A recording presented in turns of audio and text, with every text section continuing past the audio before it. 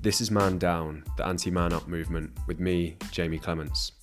Join me as I speak to inspirational people from all walks of life about mental health, masculinity, vulnerability, and pretty much everything else. This is Man Down. I am incredibly proud to say that Man Down is brought to you in partnership with Better, a charity raising awareness around mental health and suicide prevention through a range of exciting events and initiatives. Please head over to www.better.org.uk, that's BEDER, or find them on Instagram at better_UK. Today, I'm joined by Sam Barton. Sam's a brand strategy consultant working with brands across the world to help them move forward. And more recently, Sam works as a personal brand coach, working one-on-one with founders and musicians in industries where individuals can't help but be a brand, to help them outline and develop their own personal brand strategy. So, Sam, thanks very much for joining me, mate.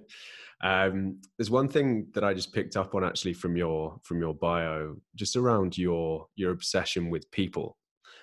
And sort of this obsession you have with understanding how and why people think and act the way that they do.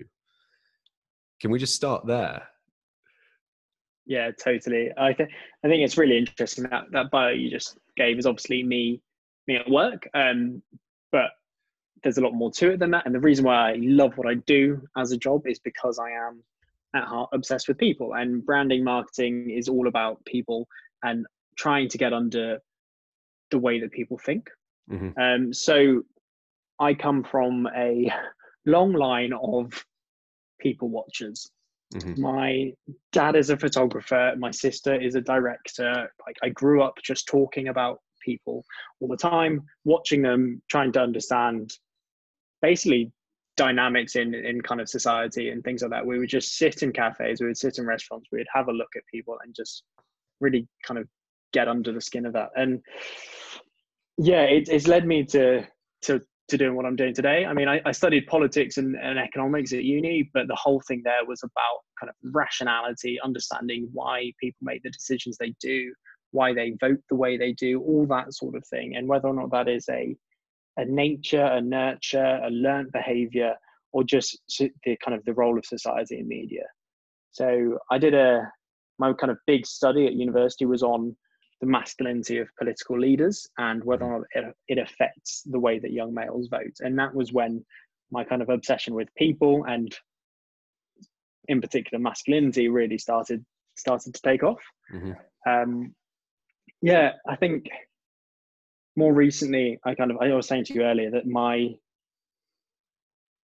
obsession with people and it becoming obsession with masculinity and men are people. That is a statement that I will make.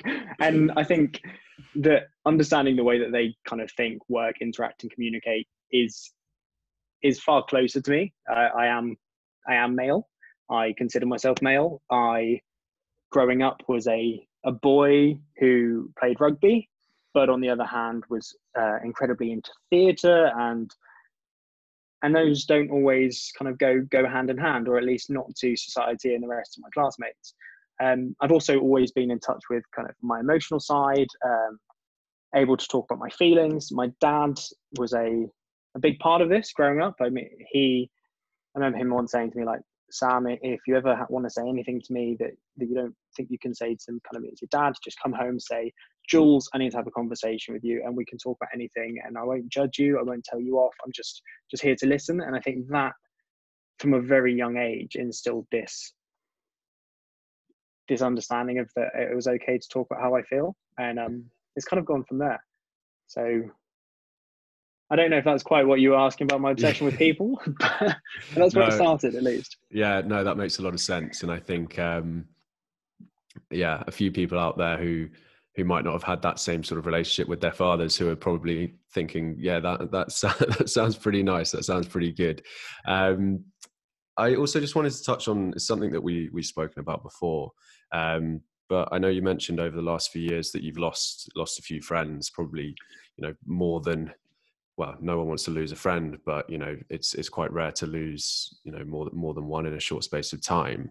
How has that impacted you? How has that impacted people around you, your friend groups? What impact have you seen on the people around you from those events? To be honest, Jamie, it's kind of a case of, and sadly, where do I start? So my first kind of interaction with suicide in particular was actually, I was 11. My dad's brother committed suicide. So I might have even been younger than 11, 2000. So however old I was in 2000. So at quite a young age for me. My uncle would have been 30, just under 30 at the time. So again, fits right in that demographic of people who are most likely to commit suicide. And I think at the time I didn't really understand it. I remember it's affected my dad, and we can get on to the conversation about that later, but it just means that sadly suicide was never something to me that was kind of unexpected or that I didn't know about. It wasn't a shocking thing, and that's not nice to have experienced it at such a young age, but it means I have a completely different view on it and feelings around it as things have kind of started taking off more in the news in recent years. But yeah, as you say, in the space of about 2 years, this was a couple of years ago now, 6 of my mates died. Not all of them from suicide. I think it was about half. The other half were from natural or not natural causes that we don't need to go into. But I think for me, one of the most poignant ones was a guy from my university and rugby club who died after a night out. And I'd been out with a bunch of the other guys from the rugby club. I'd not actually seen Huxley that evening, but he died on his way home from a night out. And I think the effect that had on a lot of the other guys from the rugby club afterwards was huge and staggering. Obviously, I think partly the fact that you've all been out together and then suddenly it's not there anymore, but also just the fact that rugby is traditionally a very traditionally masculine sport. It's not always played by the most emotionally open of individuals, or at least that's the kind of bravado and society norms that go on in a rugby club. And I think just seeing the way that it broke down a lot of people was huge. And so and since then, I mean, I'm very lucky to be part of this rugby club that now has kind of mental health support for people within it, and everyone was so supportive afterwards. The guys that were closer to Huxley, the guys that were further away from him, but just everyone really came together. And I think that was amazing. But for me, it reminded me that that's one rugby club in the UK and in the world, in one country, and there's a lot more people outside of that don't get that same level of support. And that's kind of where I've really been starting to think about it. And I think the combination of the sport and the mental health and the men's mental health is where I've really started to think about it. And I'm not Movember's slightly further away from the charities I've been working with, but I've done some ambassador work with, is it My Manor, who are a gym in London, who I absolutely love this. They set up a whole host of Eventbrite talks with different men from across the country and across different sports and activities, and ex-army and kind of ex-army guys suffering with PTSD, other guys who I either had thought about committing suicide or had people close to them committing suicide, and just opening up the conversation. And I think that little bit there of opening up the conversation is where I really have started to kind of focus my attention and focus my energy, because it's really important to talk. And actually for me, where I really focus is actually at listening. So it's important to talk, but it's more important to listen. With my job, you said obviously I'm a brand consultant. It means I do a lot of research, and I do a lot of research with normal people, and it means that I have to listen a lot. And it's amazing seeing just in life, the number of people that can't actually listen. And I think opening up about mental health, opening up about struggles, opening up about worrying, opening up about anything can be a really difficult thing to do for a lot of people, but also a lot of guys. It's not what they traditionally do. And it's made a lot harder when people can't listen, or if you're afraid of people not listening. Mm-hmm. And so that's where I put my energy is, and to actually not necessarily always with the individuals themselves who are struggling, but with those people either closest to them or surrounding them and helping them just kind of, create those safe spaces to give a bit more support. Yeah, no, absolutely. I think you kind of hit the nail on the head. It's one thing starting the conversation, but once it's started, there have to be people there to listen, and to get people talking openly and to keep them talking, then there has to be a sense that someone is actually there listening. There's a lot of interesting stuff there. I think one thing around what you said about the rugby club and sort of the impact it had on people is very similar to my friendship group after we lost a friend to suicide last year. And it's something that I certainly realized, but something that I've seen more and more and more is that it seems to really at the moment only be when people have tragedy or trauma or vulnerability thrust upon them, not out of any choice of their own, that they're willing to then open up, and they feel like they almost have no other choice. And it was something that really struck me with the video that Danny Cipriani put out last year after Caroline, or even this year, after Caroline Flack passed away. Yeah. And it was just the frustration and the anger in his voice, in his face, being like, it's come to this. Like, he didn't really know why he was doing this video, but he felt that he felt compelled to do it. He was sat there going, we've got no other choice. Like, I have to do this. I have to speak, and I have to speak openly and vulnerably and cry and be that raw to try and get this message across. But it's only really taken that trauma to then bring that out of people. So I think, trying to figure out where I was going with that, but I think, it's just something that I've realized around vulnerability, and just feeling like, how can we get people there without the trauma? How can we get guys, how can we get people speaking openly, getting comfortable with vulnerability before they experience that level of trauma? I'm not expecting a cure. Don't worry.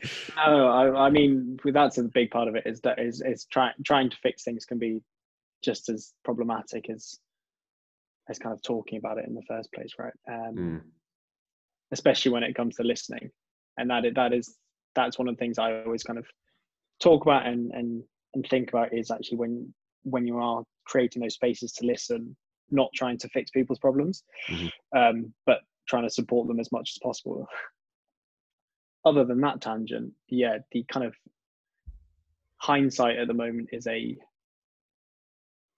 really big issue. And I think my group of friends from school, we did have one of our mates committed suicide a couple of years ago, and just the change in everyone since then, and how much closer everyone is, and checking in on people's mental health and everything like that. It is always a step too late. And at the moment, I think we're on the cusp of being able to do something about it. Change is coming, but we can only do it by talking about it more and kind of promoting this conversation. You see some amazing work from celebrities and people like that working with some of the big charities. Also, just some amazing work from the charities themselves, getting the message out there. I think I saw a campaign the other day about knowing who your friends are, which is a really strong message.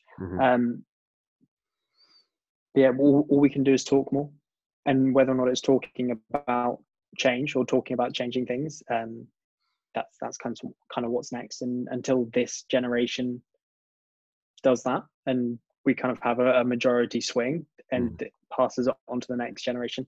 I've just been reading a really good book called what do we teach our sons, or what we're teaching our sons. Yeah. Which is really interesting, but it's still probably not far enough. Some of the lessons in there, and I think that just going that extra mile and having more conversations, and there are so many negatives to social media that people will talk about routinely, and I think for one, the Caroline Flack situation is part of that, and the media, but there's also a lot of power there, and using social media for good is something we all should be doing more. I was reading about not cutting down on social media, but using social media better. Yeah. And this kind of trend for stop following in kind of influencers and things like that might affect your body dysmorphia or your mental health or anything like that, and actually going for those who are promoting positive messages, and if those messages are about mental health, even better. Yeah. And so, I mean, myself, I've gone through a complete swing. I am incredibly into fitness, but for just following a bunch of guys with six packs is not really doing it for me at the moment. And so, but yeah, moving on to mental health and some really good charities and things like that is a really strong way of doing it. Yeah, for sure. And coming back to something that's sort of underpinned what we've talked about so far, just around masculinity and the impact that can have on, and that has had on mental health. Where do you think we are at the moment? Obviously, over the last few years, there has been change. We've I can't remember the last time I heard someone use the term banter seriously. I think it's kind of come out of mainstream language, and those sort of little bits of masculinity and toxic masculinity that used to be passed off as just part of being a guy.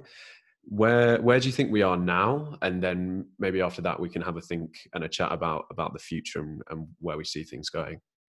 Yeah, totally. I mean,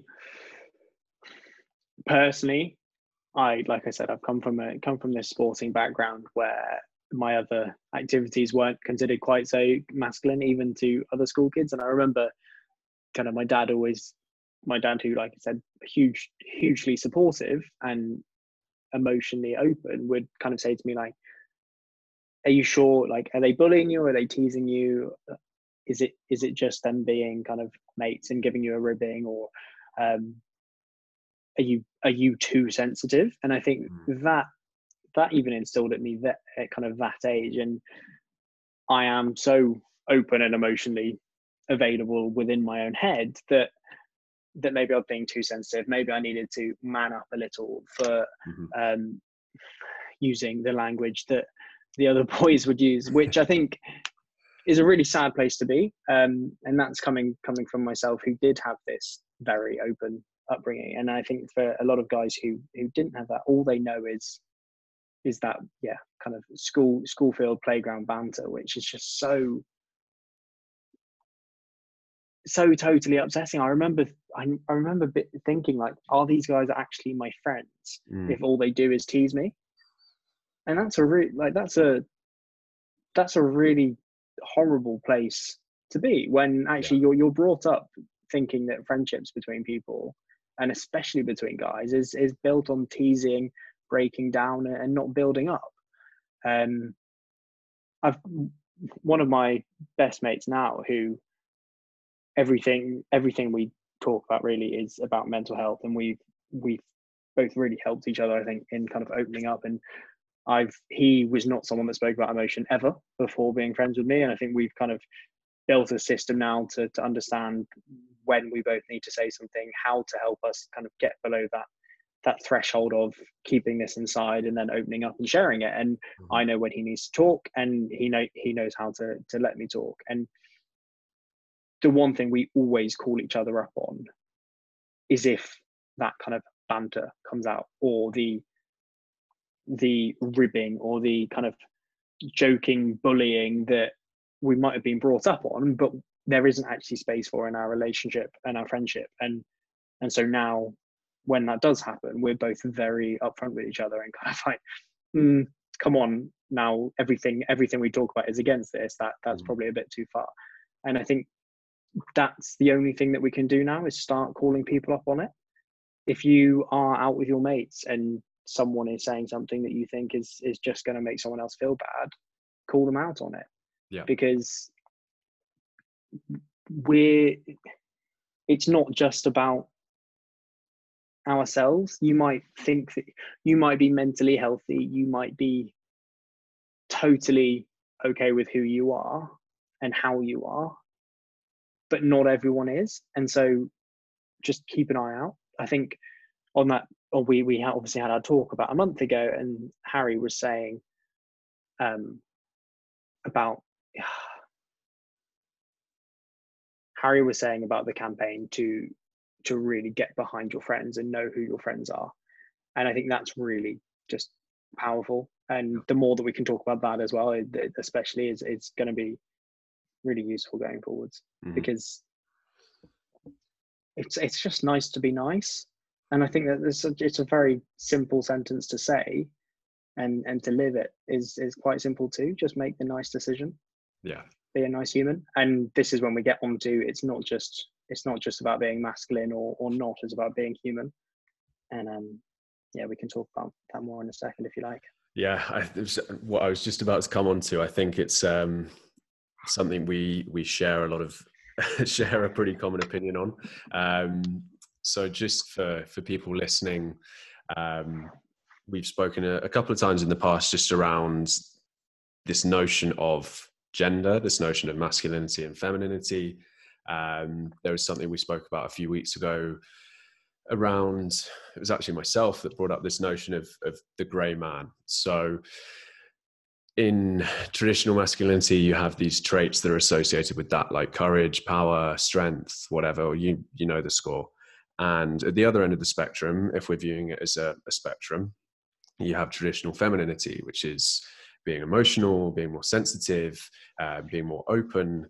And I think this deconstruction over the last few years that has been necessary of certain elements of toxic masculinity has made a lot of men out there feel uncomfortable and not feel like they can sit in at that end of that spectrum.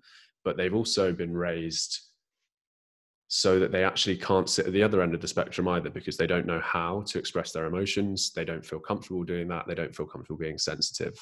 So it's kind of my notion was that we've been left with men who are now sat somewhere in the middle, this gray area where they can't quite express their emotions, they can't quite feel how they want to feel, or they don't feel comfortable doing so, but they also don't feel like they can be a man, in inverted commas. So something that we touched on a few weeks ago, and yeah, something that you just brought up there, just around the nature of, I suppose, looking at personality and gender and how those two mesh and how they are overlapping at the moment, and maybe perhaps they shouldn't be. Yeah, I mean, so there's a study called the BEM Sex Role Inventory that took hundreds, if not thousands, of actions and traits and effectively gendered them.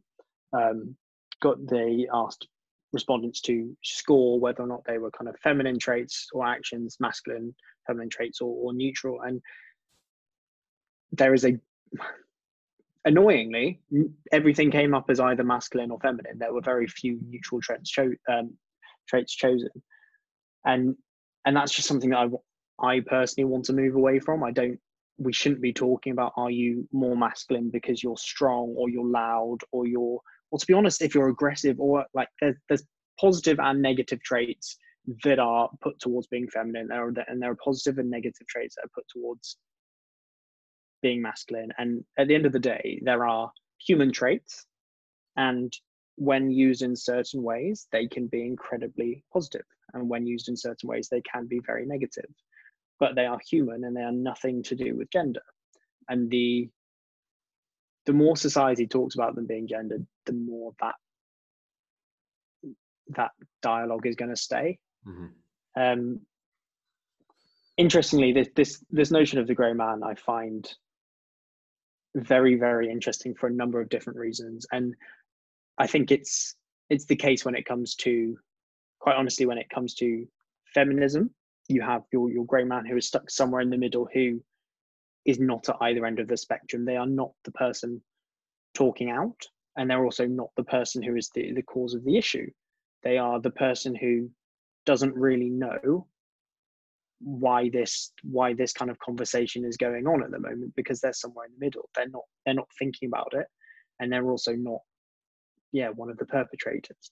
And then when it comes to masculinity as well, it's exactly the same story. They're not those at the toxic masculine end of the spectrum, and they're not really those who are kind of having the conversation either. Again, it's your average guy on the street who is a bit stuck in the middle, feeling society imposing old rules of masculinity, as well as feeling the new conversation that's coming, and just a bit stuck and a bit in limbo.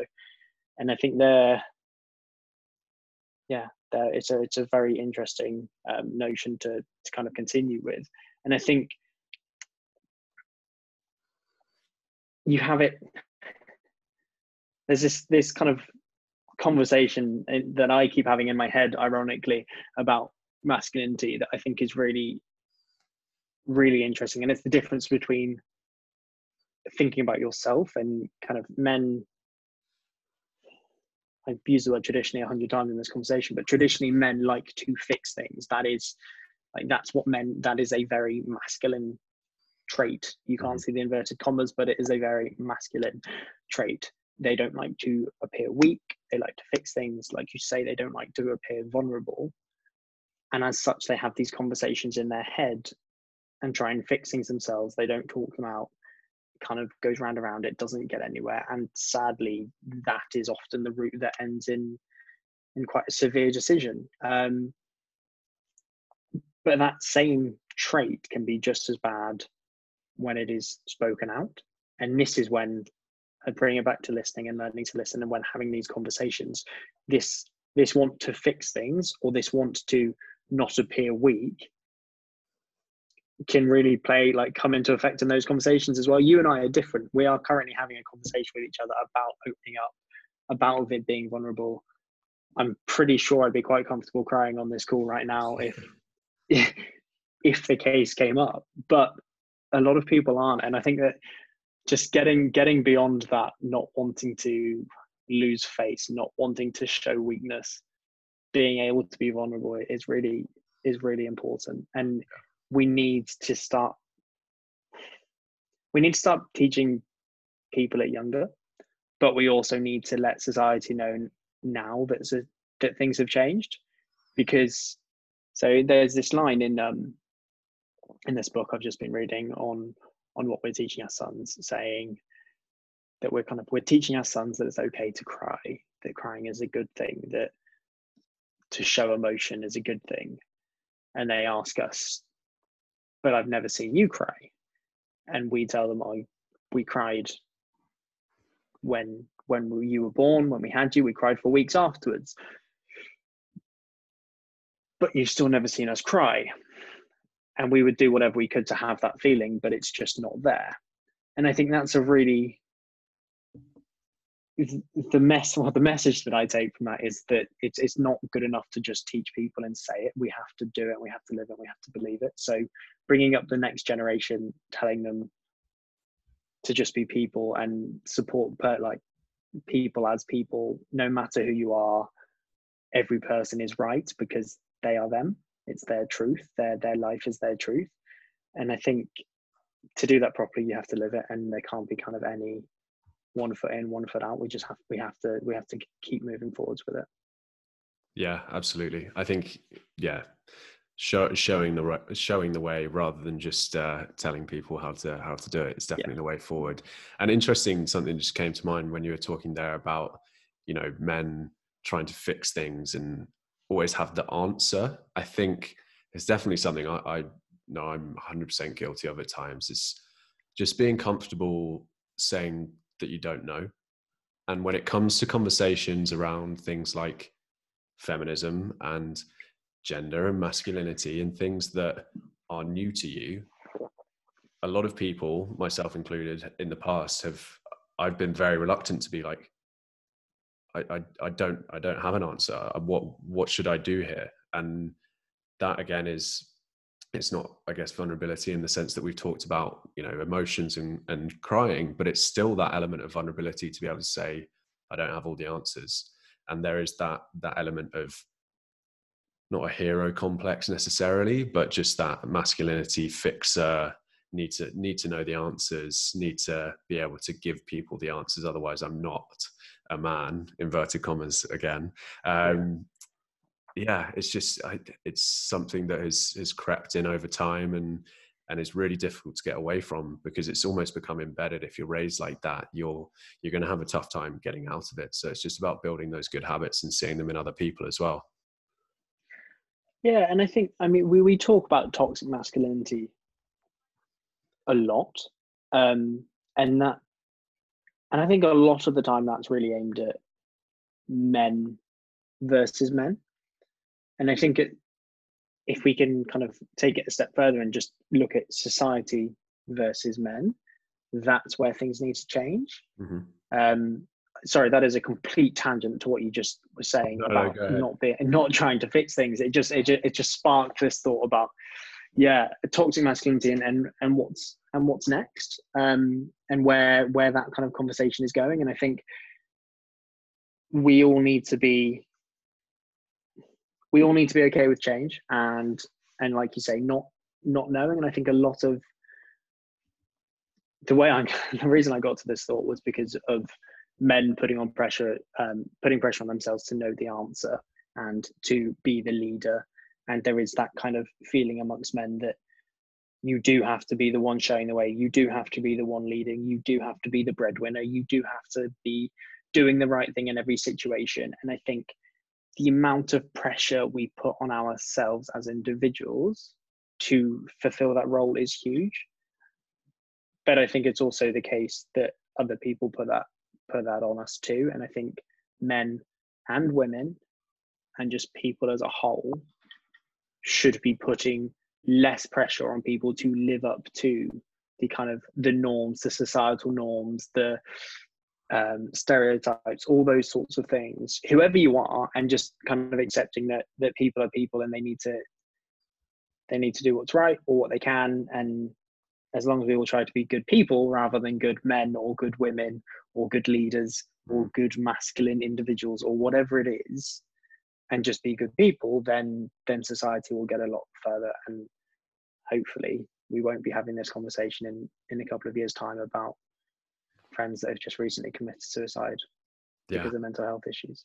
Yeah, absolutely. And it's something that I've become increasingly passionate about over the last few months, is just around conditioning and sort of societal conditioning, and helping people become aware of the ways that they have been conditioned, because it's happened to all of us and a lot of us don't realize it. And there are things that I've been conditioned towards that I probably am still not that aware of. And so people quite often take that conditioning for truth. They take it as gospel. It's like, that's not masculine, or that person's not a woman. Like, just, there are so many areas of life where we've been conditioned, and it's really hard to break from that. But the first step is sort of gaining that awareness and that understanding. And then you can be like, right, okay, what does good actually look like? What does good feel like? What are these people doing that I want to emulate? And I think that's where we'll start to make progress, when people realize that we've been pushed in a certain direction, but that doesn't necessarily mean it has to be the truth, right? Yeah. And awareness just is the first step, right? Yeah. The more that we can have conversation like this, the more that there are articles in the news, the more that things are shared on social media, the more times your friend texts you and asks you, how are you doing? Mm-hmm. And you actually sit there and you question and you ask yourself, how am I doing? That self-awareness and the awareness of it as a whole is huge. Yeah, for sure. And I suppose in terms of your own personal mental health, I know we've touched on it, and I think it's quite not necessarily rare, but a lot of the people in the mental health space tend to come from a place of personal struggle. And I think you've been very open about the fact that for you, that's not 100% the case. You know, you've come to this from a slightly different direction, but where, you know, how do you manage your mental health? You know, it's obviously something you are aware of and that you're well versed in. So from day to day, you know, no one is no one's safe, not to scare people, but no one is sort of immune to mental health problems. So what tips, what tricks, what helps you day to day manage your mental health? Totally. And I think I go back to my last point around self-awareness. Self-awareness is really key here. And I think I'm still learning and I'm still trying out different things, but learning what's working for me and what doesn't work for me is massive. My girlfriend is a kind of a positivity coach, if that is the correct expression. I might get told off for that one later, but she works with it and helps people, with their kind of positivity and then putting on a positive mindset. And sometimes that works for me too. And the kind of working with affirmations and morning routines and things like that.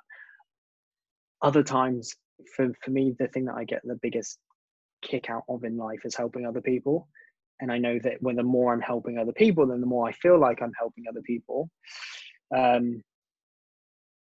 helping other people be the them that they need to be. That's when I feel most kind of mentally strong and good about myself. Actually, it's the times when I feel like I'm not doing anything and I'm just going day to day and living in a monotony without that connection with other people. That's when I know that I'm struggling. But as a kid growing up, I remember saying that I was kind of playing rugby was a really good way of getting any anger out or any issues like that, and it always made me feel better because I could go onto a pitch feeling angry at being called gay again or being teased for being fat or whatever it was that I was kind of going through at the time, and I'd come off the pitch having forgot about it because you can't not once you've run into people 30 times for an hour. And that has progressed into I keep myself healthy. Like going to the gym for me is a kind of an hour or a 35-minute slot every day that I have for me. And I love going by myself. I love kind of putting some headphones in, ignoring the world outside and just getting that me time. And I think me time is really important. And it's something that as the world speeds up and communication is just everywhere, it's something that we often forget to do. You kind of find yourself waking up in bed and checking your mobile or your Instagram or your emails or whatever from bed and before you go to bed, and that's a really, really dangerous place to be. Lockdown for me actually has been an interesting one where for about 2 weeks I found myself waking up, getting out of bed, sitting straight at my desk in the morning, working, kind of getting off the computer, sitting in front of the TV on the sofa, and then getting into bed. And it was just this 2-week period. And there was some training in there somewhere, but it was just so much screen time that actually I felt over switched on, I think, and just breaking up that cycle and getting away from it and going for a walk or things like that can be really important. I think we had this conversation last time, and it's about what works for you. And for me, it's always been a bit of a learning process and a change, and I don't have a specific structure. In fact, structure for me is the worst thing I could possibly have in life. As my personality goes, I need change and I need it to be pretty constant. So doing different things and keeping moving forward is what really gets me. And I think when I get stuck in a rut or I feel like things aren't going anywhere, that's when I actually have to sit down and start questioning, how am I feeling? My journey into specific, like thinking about mental health in particular has just been from seeing people around me. And I think, like I said, I like to help people, but I've also learned that helping people doesn't mean fixing things for them. And that's a big learning on my part, and comes from personal experience and experience with others, and observing those around me who are either doing similar things or going through things themselves, and actually seeing and really trying to understand what works. So it's got me to a point now that, yeah, like I said, I've got a guy I'm working with who is also happens to be a very good friend, but the friendship and conversation started from a mental health point of view, and that's kind of grown into we have a structure, a system in place, and I know how to get him to open up, and he knows he has to listen to me ramble for 3.5 hours before I'm likely to say anything remotely relating to my own mental health. But we kind of, it's about learning what you need and what others around you need too. Yeah, absolutely.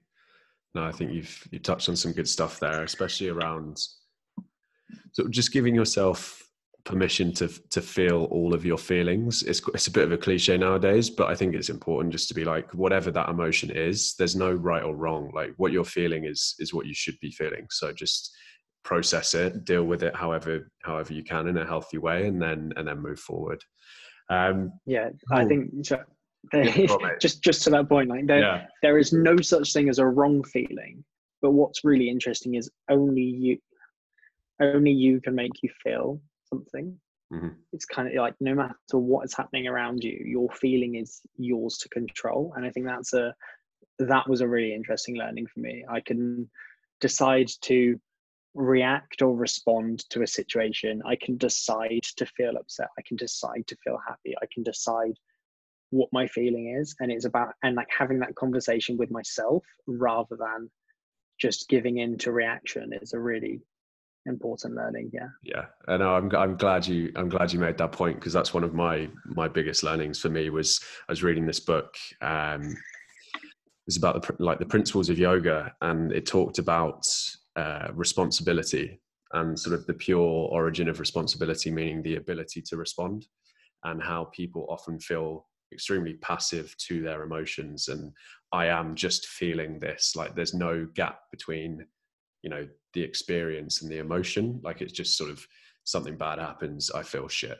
Whereas actually there's much more in it than that. And we all have the ability to respond to a trigger, to a situation, however we want to. And once you can start to practice that, it's not easy. Like, you and I both, we're not sitting here saying it's something that's can change overnight. But once you start to get yourself into those thinking habits and thinking patterns, and see that you do have that ability to respond however you want to a certain trigger, you start to feel so much more in control. And feeling in control of your life is a massive part of then feeling like you have purpose, and feeling like you can actually take back some power over how you're feeling and the situation that you find yourself in. So on that note, there's just a couple of questions that I always like to end on, just some more traditional interview type questions. So I think one that I would love to ask you is just, so picture yourself, central London, Piccadilly Circus, big billboards up in front of you, and you've been given the keys to put whatever you want on one of those billboards. It can be a quote, a picture, whatever. What would you pick? What would you want to have up there for people to see? It's a really good question. This podcast is going to be the longest one you've ever had to put together, isn't it? Because I'm just going from everywhere to tangent to tangent. I'll edit out the gaps. It's fine. Oh, perfect. Good. Right. I think, if I was looking up and there was this billboard in front of me, what would I want to see? And is this a message for me or just for everyone? A message to other people. Okay. I think one of the most important things that I read is about smiling at yourself every day. And I think, I want a big plain white screen, black text, just saying smile more. Mm-hmm.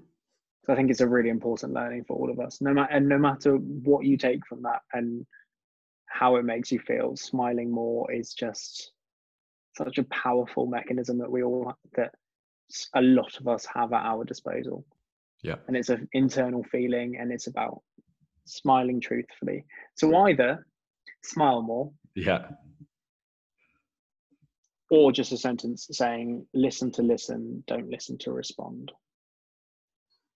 which is one of my kind of life mottos and teachings that I think is really, really key. Yeah. Just with everything. Yeah. People spend a lot of time listening, getting excited about their next chance to speak. It's like, oh, what am I going to say? I can't wait to respond to this. When really, if you actually want to listen, it's just about hearing what people are saying. So yeah, definitely a good takeaway. And then we've touched on a few sort of nameless books that we've learned a lot from, but if you had to recommend a book to people listening at the moment, maybe one that you've read recently or one from the past that's had a particularly profound effect on you, what would you recommend? Sure. This is when, if I give the same book that I gave last time, it shows that I've not done any reading recently. No, there is a to the point a second ago about how you respond to different situations. There's a very good book called The Chimp Paradox that talks all about that, which talks about your kind of chimp response, which is your kind of emotional, and your kind of robot response, which is your kind of, the one that doesn't go quite so well. So The Chimp Paradox would be a book that I think everyone should read. Surrounded by Idiots is just an incredible book on personalities and different people, and I think that's another one that you should all give a read to. Awesome. I will. I've been recommended The Chimp Paradox quite a few times. I think it needs to. I've got a stack of about 10 books that I've ordered in the last 2 weeks on my desk, so I'll get through those first, and then. Yeah, my Amazon's just been going fine. There are other book purchasing websites available, but yes, my book pile is just getting bigger and bigger. But The Chimp Paradox is a really, really good one. Yeah, I'll check it out. Well, Sam, it's been a pleasure as always, mate. Thank you very much for joining me, and we'll catch up soon. Cheers, Jamie.